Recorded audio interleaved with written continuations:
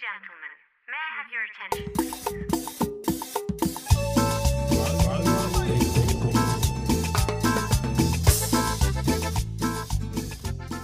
Everybody, welcome to another episode of Radio Teco. My name is Alexis Terrazas, editor-in-chief of El Tecolote newspaper, and I am here with my co-host and very good friend, El Tecolote AV editor, Monty Rossetti. Monty, how are you?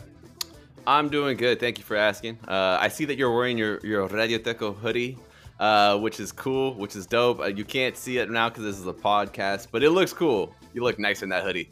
Right on, man.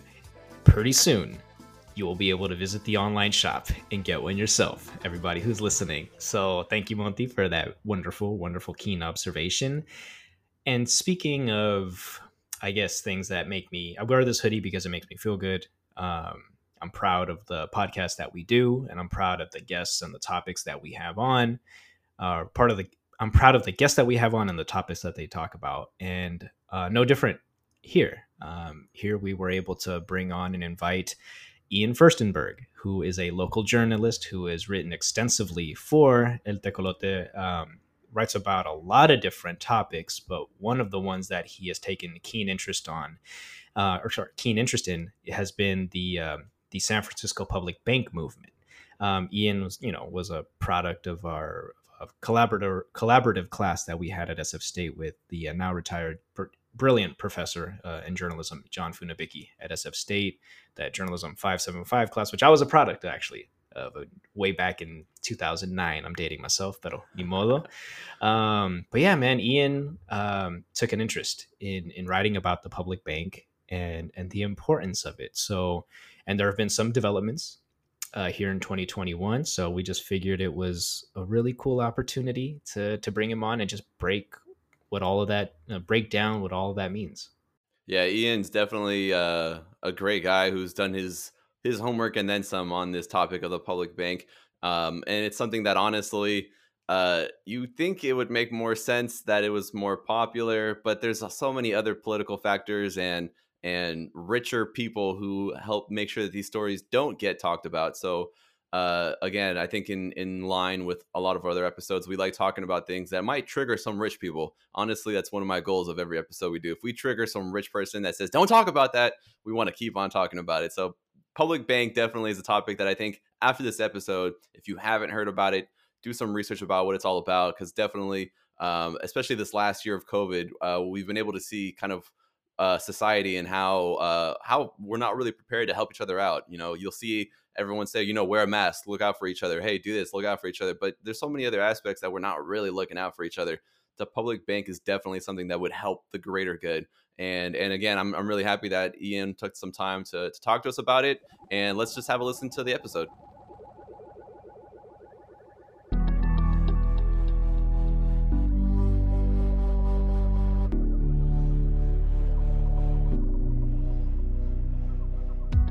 Okay, everybody, welcome to another episode of Radio Teco. We're really excited to have our guest, Ian Furstenberg. And Ian, before I go on a whole rant about how excited I am to have you on, tell us how you're doing today.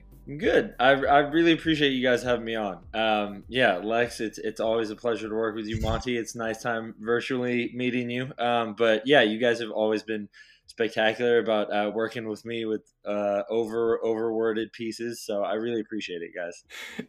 No, that's dope, man. Monty doesn't have to deal with the overworded pieces, but he'll have to deal with editing this episode. Monty, how you doing today, man? Man, I'm doing good. And honestly, if this episode goes overworded, it's fine because it's a topic that's much needed. And I think more of us need more information on public banking. So I'm excited for this. Maybe not excited for the edit, but the end goal will be great. Cool. Well, Ian, before I ask you my first question, I want to let the readers or the listeners know that you were a member of the Journalism 575 class a few years ago that was taught at SF State by that now retired Professor John Funabiki. And that class was absolutely spectacular. The students were incredibly talented. But in that class, you stood out because you were the only person that was like hyper interested in covering what something I didn't know at the time, and that's the San Francisco Public Bank. And I'm glad you did it because even at the time and even now, there isn't a whole lot of like mainstream press coverage on it. So before I just wanted to kind of preface that, and you've written plenty of pieces, and if those listening want to check them out, you could go to elteclote.org and check out all of Ian's SF Public Bank pieces. But for the people who don't know what this is, break it down for us, man. What is a public bank, and how does it work? Yeah, I'm glad you guys asked. And I think before doing my whole spiel, like, you guys are both absolutely right, where it's like I've brought this up with other people just like casually or even like in a more professional setting. And it's very rare that people have like heard about this before, and it seems pretty lax in like mainstream coverage. So a huge credit to you guys there for like working through this with me as well. Basically, a public bank is the idea that like a city's municipal funds shouldn't be controlled by like a private bank, which like sounds kind of standard, and like I think especially to folks like us is like, well, yeah, of course, right? But like as I talk about in these pieces, and as I've talked about before, like there are really, really powerful interests that are like in opposition to this. And I hesitate to like frame it that way because it does seem somewhat conspiratorial, but like taking the conspiracy aspect like out of this, a bank, right, like Citibank, for example, which controls a huge portions of I believe SF's $11 billion annual general fund, is not trying to like have their profits go down the tube, so to speak. And Wells Fargo controls a portion of the city's municipal funds as well. But the idea is generally to give like democratic authority, if you will, over the city's municipal funds, right? Because like we're all the people that pay for those like funds, basically, right? Through revenue taxes, sales taxes, parking fines, the litany of other like municipal revenue, right? Which is pretty broad scope, especially in a city like San Francisco. And well, I don't want to get too ahead of myself, but like the revealing aspect, I think, was seeing how certain like financial entities in Sacramento and in San Francisco kind of responded to the public bank push in the city, and then even more generally, like in the across the state, right? Like with AB 857. Yeah, so let's split the rich people from the rest of us. Why is a public bank beneficial for the rest of us here that live or work or whatever in San Francisco? What's the benefit? Yeah, well, and it's a good question, right? Because like no one's really gonna get with this if they don't have like clear benefits. But basically, like a public bank would collateralize like existing small business loans. So to speak generally, and like I'm not like in the weeds with all the financial stuff, but like small businesses have a harder time getting like loans that they can pay back, right? Loans with like reasonable interest rates, right? Because most of the time they go to like a financial institution like Wells Fargo or Citibank that pitch them a loan with an incredibly high interest rate. So by the time they like pay back the principal, they owe double in interest, right? And that's like that makes it impossible for any small business owner to run like a market or like a record shop or whatever it may be. And a public bank would basically be a financial institution, right? Not that you would go like withdraw money from as you would like an ATM, but then would collateralize like small business loans among like credit unions, right? And so like that part is really crucial and I think really overlooked, because for it to be successful, you need to have it collateralized with like the existing loans, right? With the existing like credit union loans, right? So that while it like simultaneously is supporting like the small business owners, it's also supporting like these smaller, more localized like financial institutions, right? Like credit unions, right? Which like are far less insidious and far less hostile to like democratic controls of banking than Wells Fargo or Citibank is. Now, Ian, like going as somebody who's like read all of your pieces and proofread them, right, for the paper, oftentimes over Word, but that's cool. I'm generally okay with that. You've interviewed like numerous people over the years, right? Jackie Fielder, Curtis Wu. But tell us a little bit about, for those of who don't know, like the origin story of how like this, how the creation of a public bank entered San Francisco.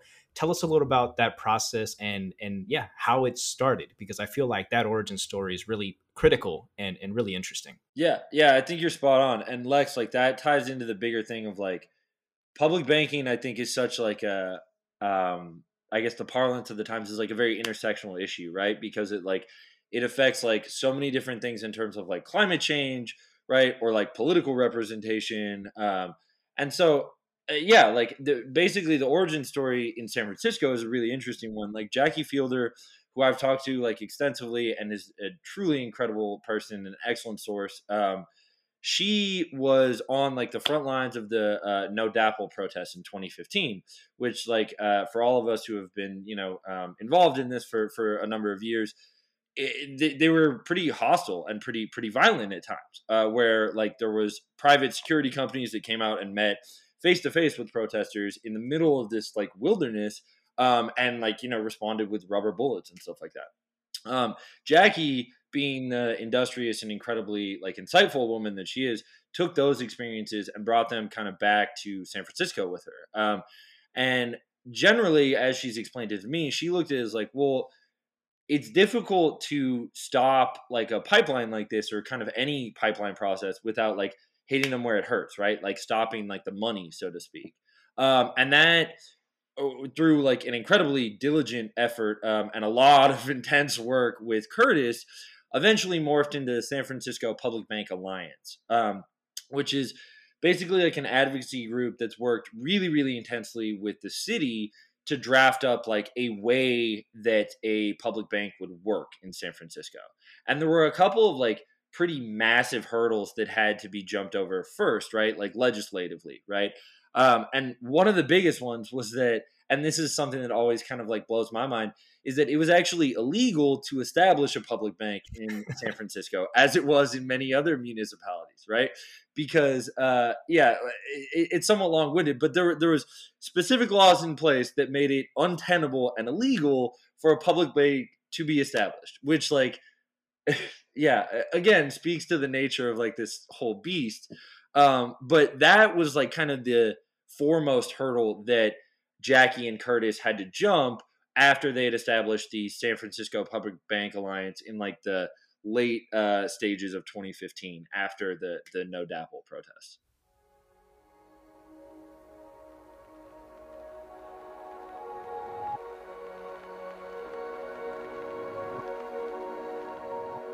Ian, I almost want to ask the stupid question of why is there so many like obstacles and this thing that seems so obvious, why isn't it happening? And you did mention it before. I mean, when you have big banks and there's a lot of politics being played to kind of squash this idea. But let's go even further back as to who created the idea of a public bank, because San Francisco isn't the only place that is talking about public bank. There's actually other examples of a public bank that's actually working here in the United States. Can you talk to us about how that was created and kind of the creation of public bank in general? Yeah, Monty. Also a great question. So public banking in the States has kind of an interesting history because quietly, it's been an incredible success story, right? There's a public bank in North Dakota, right? The Bank of North Dakota. And they were established about 100 years ago or so, 1919. And they were established as a way for small farmers in the area to remain solvent, basically, in the throes of like really intense ecological crisis, right? In North Dakota, it was like pretty swept over with like a series of like small dust bowls and stuff like that at the time. But it basically made it incredibly difficult for farmers there, like smaller farmers, less like industrial sized farmers, to remain competitive in a sense. And so the Bank of North Dakota was established as a way to collateralize these like agricultural loans for smaller farmers in the area. And it's been chugging right along for 100 years. It's certainly not publicized, right? Like it's not very talked about because ordinarily something that's that successful and that like combative to the financial industry would be like very loudly proclaimed, right? And yet we don't really hear that much about it. And I think that I do really think that that's reflective of the core issues of this really divisive kind of like, well, divisive if you're like a rich person, like political like solution here, right? Because like the banks, like these large financial institutions have no interest in something that would hit their bottom lines and hit their bottom lines like really hard, as it would like a municipal kind of democratic takeover. Because like, you know, financial institutions like Wells Fargo and Citibank, they do make plenty of money scamming like folks like me or folks like all of us, right? But like their real check comes from cities and like municipalities, right? Because like as much money as I'll ever make in my lifetime dwarfs what San Francisco's yearly general fund is, right? Just like doesn't even compare. And so these institutions are incredibly resistant to anything that would like meaningfully hit their bottom line, as something like public banking really, really, really would.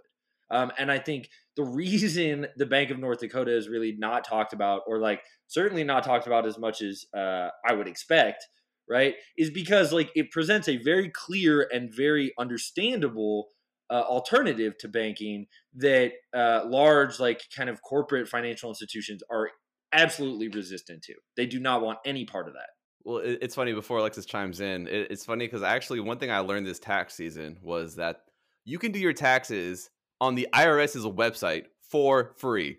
And I found that out after I already paid money for somebody else to do my freaking taxes. And man, it's amazing, to your point. And there was an interview at some podcast, not ours, unfortunately, but another one, where they asked somebody, why don't you advertise this? It's because they don't put money into this, because there's other companies that are bigger, and it's capitalism flexing its muscle, and it's sickening. My personal opinion. Bro, what? I didn't even know you could do this on like the IRS's website. What? Just like the Bank of North Dakota is not publicized, they're not going to publicize something that helps you out, like the IRS doing your own taxes, because there's no financial gain for these bigger muscles, I guess. Wow. Well, thanks, Monty, for that. Too late. Sorry. Jeez, Louise. Okay. Anyway, my question, man. Ian, the last piece you wrote for us on the SF Public Bank was in March of this year. Now, that was right around the time. I mean, yeah, it was right around the time we were approaching like a year of being like in shelter in place. And, you know, anybody who's wanted to listen to me, I've kind of said that this pandemic has really kind of ripped the veil off of all of the inequities that have always existed here in this country. You know, so with all of the suffering that we've seen, not just like people dying, not just people having to like being forced to go out and make a living, but depleting their savings, going into debt, you know, accumulating all of these, you know, incredible, distressing, like kind of financial hardships. You know, where does like the creation of a San Francisco Public Bank currently stand right now, as you know it? Yeah. Well, and it's a good question, right? Because the critical question is like, how close are we, right?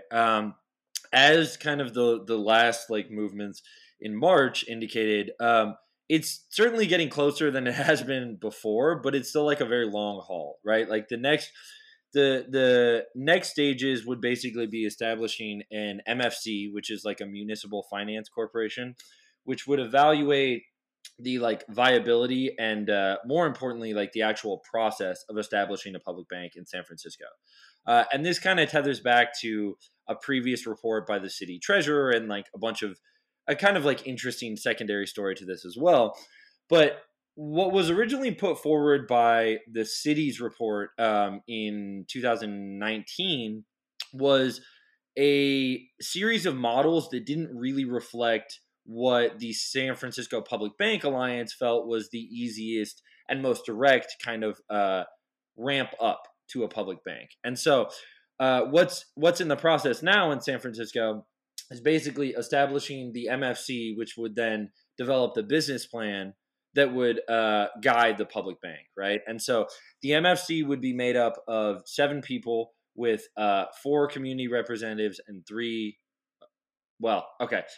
I confuse the numbers quite often because I'm ditzy at times, but it's either 3 community representatives and 4 banking experts or vice versa. But I know it's 7 people.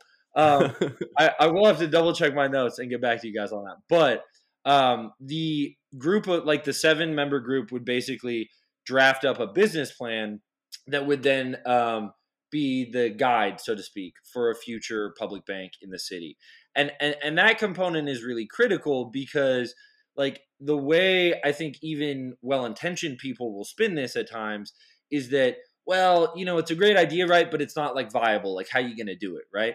And I'm not here to criticize like the intention of those arguments one way or the other. Frankly, it doesn't matter to me.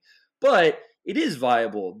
The issue is like being able to dedicate the resources and the appropriate representatives to figure out how it's viable, right? Not immediately discredit it as something that's like, oh, too idyllic, because it's not. It's absolutely not. Like, there is an absolute effectiveness to this, and I think like this is somewhat off topic, but like beyond just effective, like this is profitable. It would be in the interest of the city and the people of the city to have a public bank, right? Because like just without diving too much into the weeds, like the city has to pay Citibank or Wells Fargo a fee, right, to manage their general fund every year, right? You wouldn't have to, like, not you, the city wouldn't have to pay that if the managing financial entity was a public bank. And I think, like, despite how we personally might interact with like fees or like banking fees, like generally those banking fees that Citibank will slap on a city are huge. They are massive and like massively outsize any kind of like overdraft fee that I get for being dumb or whatever it is. Like, that's where they get a bunch of money. And if you hit them, like, if you take away like that specific aspect, right, like the fees alone, it is incredibly profitable for the city in a way that I think is like, I don't really take this term lightly, but is like genuinely revolutionary. Like, it does have an opportunity to rework the city for like the workers of San Francisco in a way that like I haven't seen any other opportunities in my lifetime. So correct me if I'm wrong. So the plan presented by the coalition, and I think you kind of mentioned it, is a process that will take a little bit of time, right? Like it's a longer process. And then the plan that was proposed by the San Francisco's treasurer's office was something that would like take like a week for it to like change, and that was what was presented in 2019. So explain to us a little bit why the coalition wasn't really supportive of what was offered by the treasurer's office, and like, oh, this, as an outsider, and I'll say myself as an outsider, you're like, this is a great plan, and you know what, let's stick it to the big banks as soon as possible. Why was the treasurer's office's proposition so kind of far off and not really accepted by the coalition? Monty, that's a really good question and a really good point too. Like, so the coalition took issue with the way that the treasurer's office set up the models, right? And so the report, which I've gone over like extensively in a couple of earlier reports for El Tecolote, like it presented three models that basically outlined like the ramp up, if you will, for the public bank.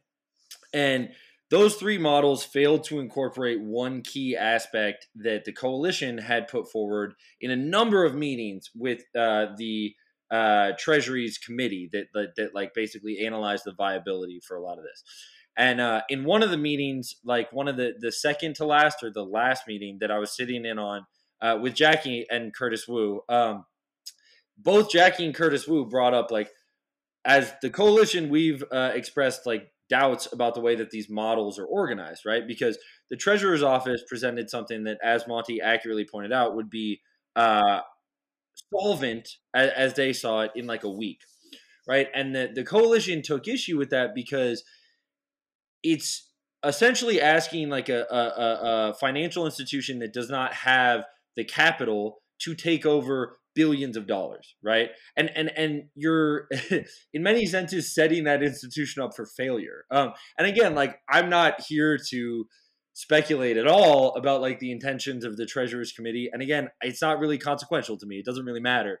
But I don't think that that's an effective way to try and institute a public bank in the city. And I think a much more effective way is shown by the Public Bank Alliance model, which they coined as like the 1.5 model, right? Because it was the Treasurer's Office had it 1, 2, and 3, and I think Curtis and Sushil Jacobs actually accurately talked about it as like kind of an in-between, where you would slowly ramp up the amount of control that this public bank would have over the city's general and municipal funds as a whole, right? And what that would allow is a certain room for growth, right, of like capital that the public bank would need to remain solvent and remain successful, like a few years down the line. And that would be like a different timeline, right? So instead of the treasurer's report, which put forward like, oh, we're going to do like basically like a week transition, right? It would be a lot longer. It would be like 3 to 4 years, which I know is like, well, why can't we just do it now? And I understand that inclination, absolutely. But the issue is like to make it successful, like long term, you need to have something that ramps up to it, right? Because like you can't just you can't take over the managerial duties of something as large as San Francisco's general fund over the course of a week, right? You need the capital to be able to do so. And a timeline of like 3 to 4 years would allow for that ramp up in like a viable way, right? In a way that would make it successful long term.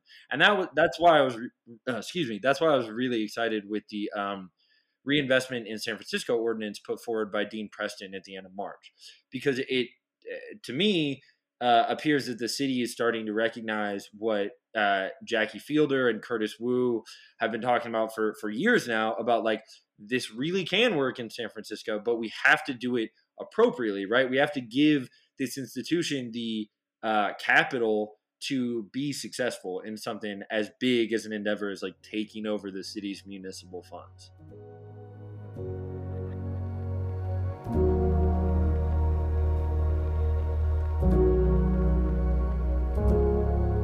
You mentioned something earlier, Ian. You mentioned the phrase revolutionary, and how you were cautiously like kind of you were cautious about mentioning that, right? Because I guess it tends to be overused a lot.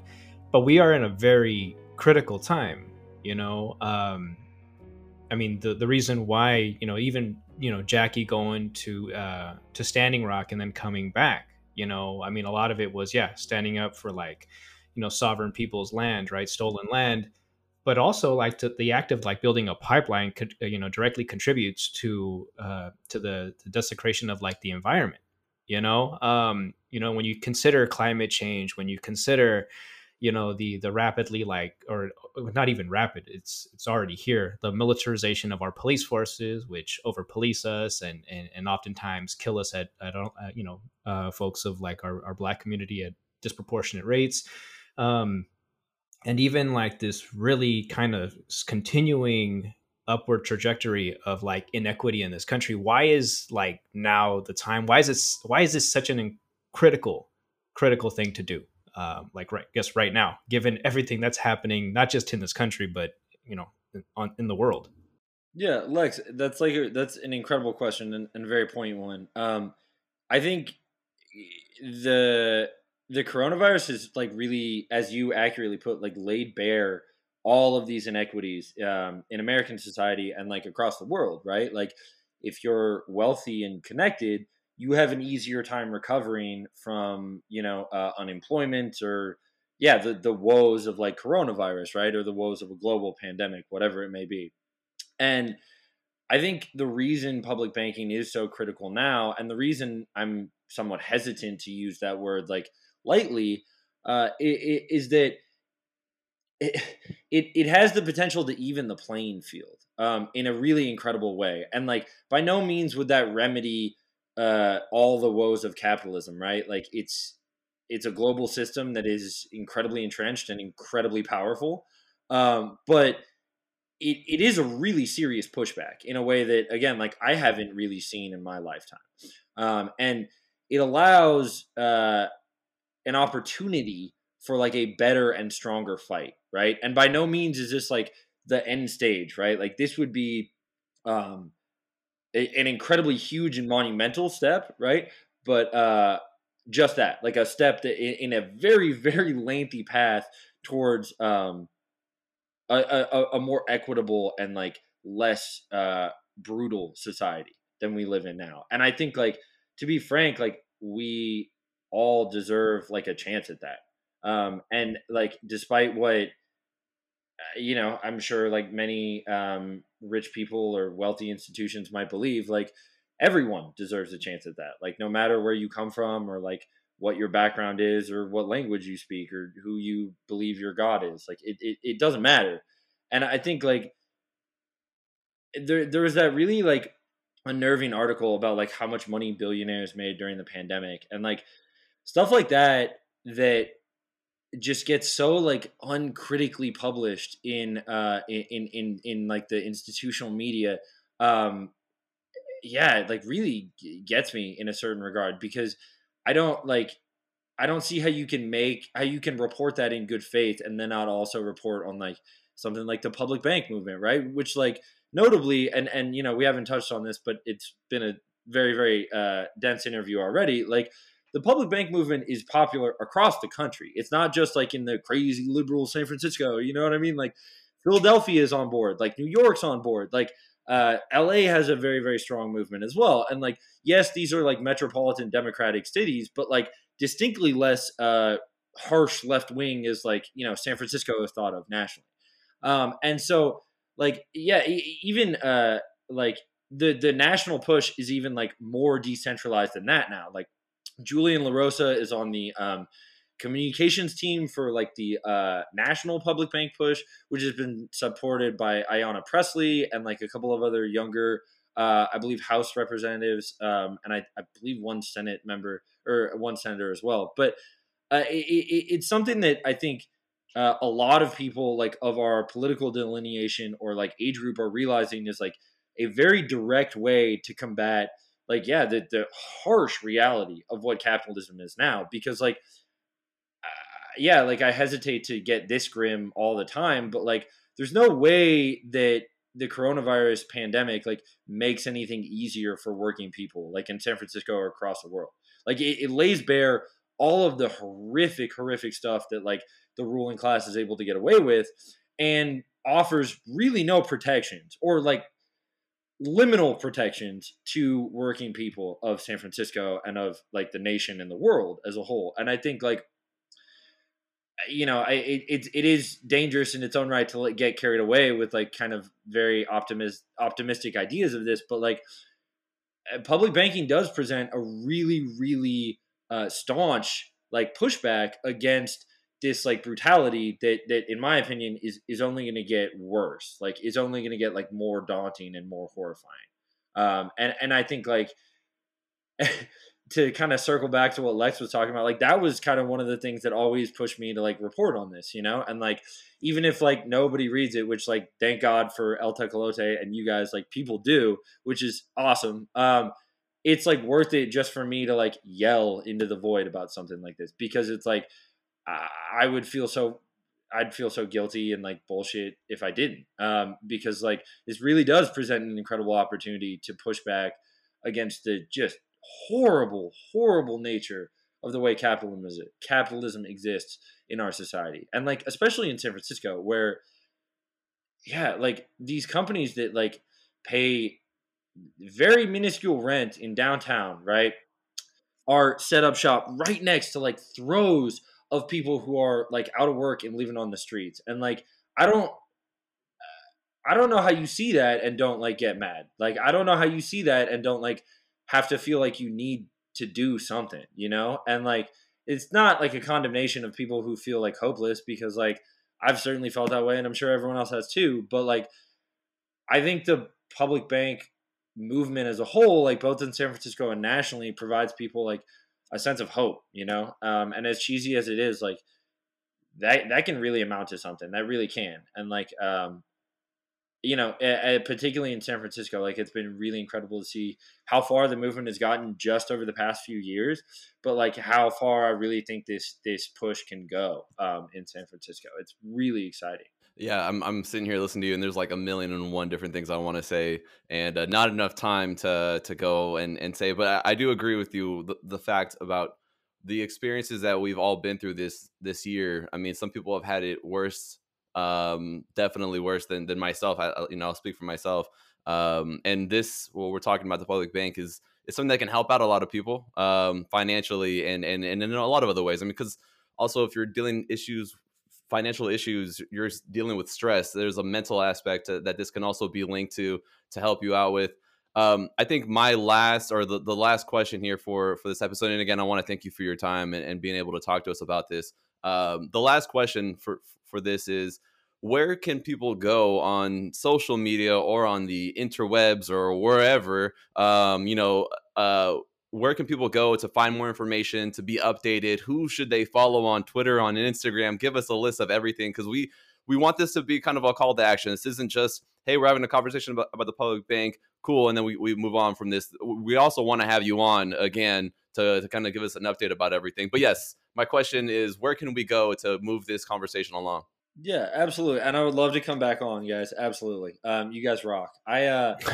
The best way and like the kind of like interlude that I've always found is like Jackie Fielder and Curtis Wu, both on Twitter, are like, still very entrenched in like this public bank fight, and they are like excellent follows. Like Curtis posts lovely cat content all the time, which I love. But they also are like, very, very like entrenched in kind of the legislation with that is continuing with this, especially in San Francisco. But Jackie a little bit more so in the statewide push. Julian LaRosa is also very tethered to the national push, right? And they kind of like, as I was talking about earlier, that decentralized movement to push for a national bank, or to nationally push for a public bank, excuse me. But also the San Francisco Public Bank Alliance is like an excellent resource. I think Jackie's Political Action Committee, Daybreak PAC, is also like an excellent follow, and her podcast is very fun as well. And like, without being too much of a kiss ass here, like you guys do an incredible job on like covering issues in the city that like I don't see covered anywhere else. And like I talked to Lex about this like years ago when I was in the excellent John Funabiki's class, but like the reason like I take such pride in reporting like with you guys and working with you guys is because of like that name really means something in San Francisco, and like it means something nationally too. Like to have the pedigree that you guys do, and like to have the kind of history and chops that you guys do, like it's incredibly impressive. And that's why like I'm always absolutely ecstatic to like work with you guys and like have my name associated with the El Tecolote masthead, because like there's coverage, like there's so much coverage in El Tecolote that is not reciprocated across like the city's institutional press, which like again isn't a condemnation of them in general, but like a testament to the incredible work and excellent diligent work that you guys do as a publication. Thank you. I think Alexis, we found our new ad to promote El Tecolote in the podcast. I think so, man.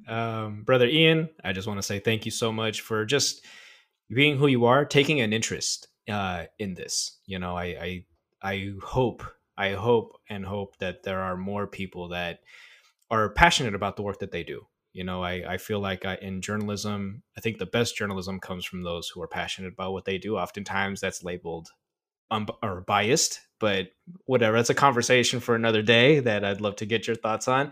But yeah, thank you for doing what you do. And I look forward to reading more of your stuff. And thank you so much for joining us today, Ian. I really appreciate it. Absolutely, guys. I really appreciate it. And I'm really, really stoked. I've loved the podcast so far and make me feel like a real local celebrity with this one. So I appreciate it.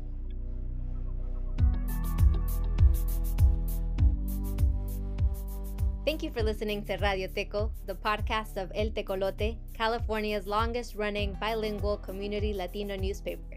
If you enjoyed listening to this episode and are looking for more of our content, please visit our website, eltecolote.org. And if you value bilingual storytelling and would like to support our next 50 years of community journalism, please consider making a donation or sign up to volunteer.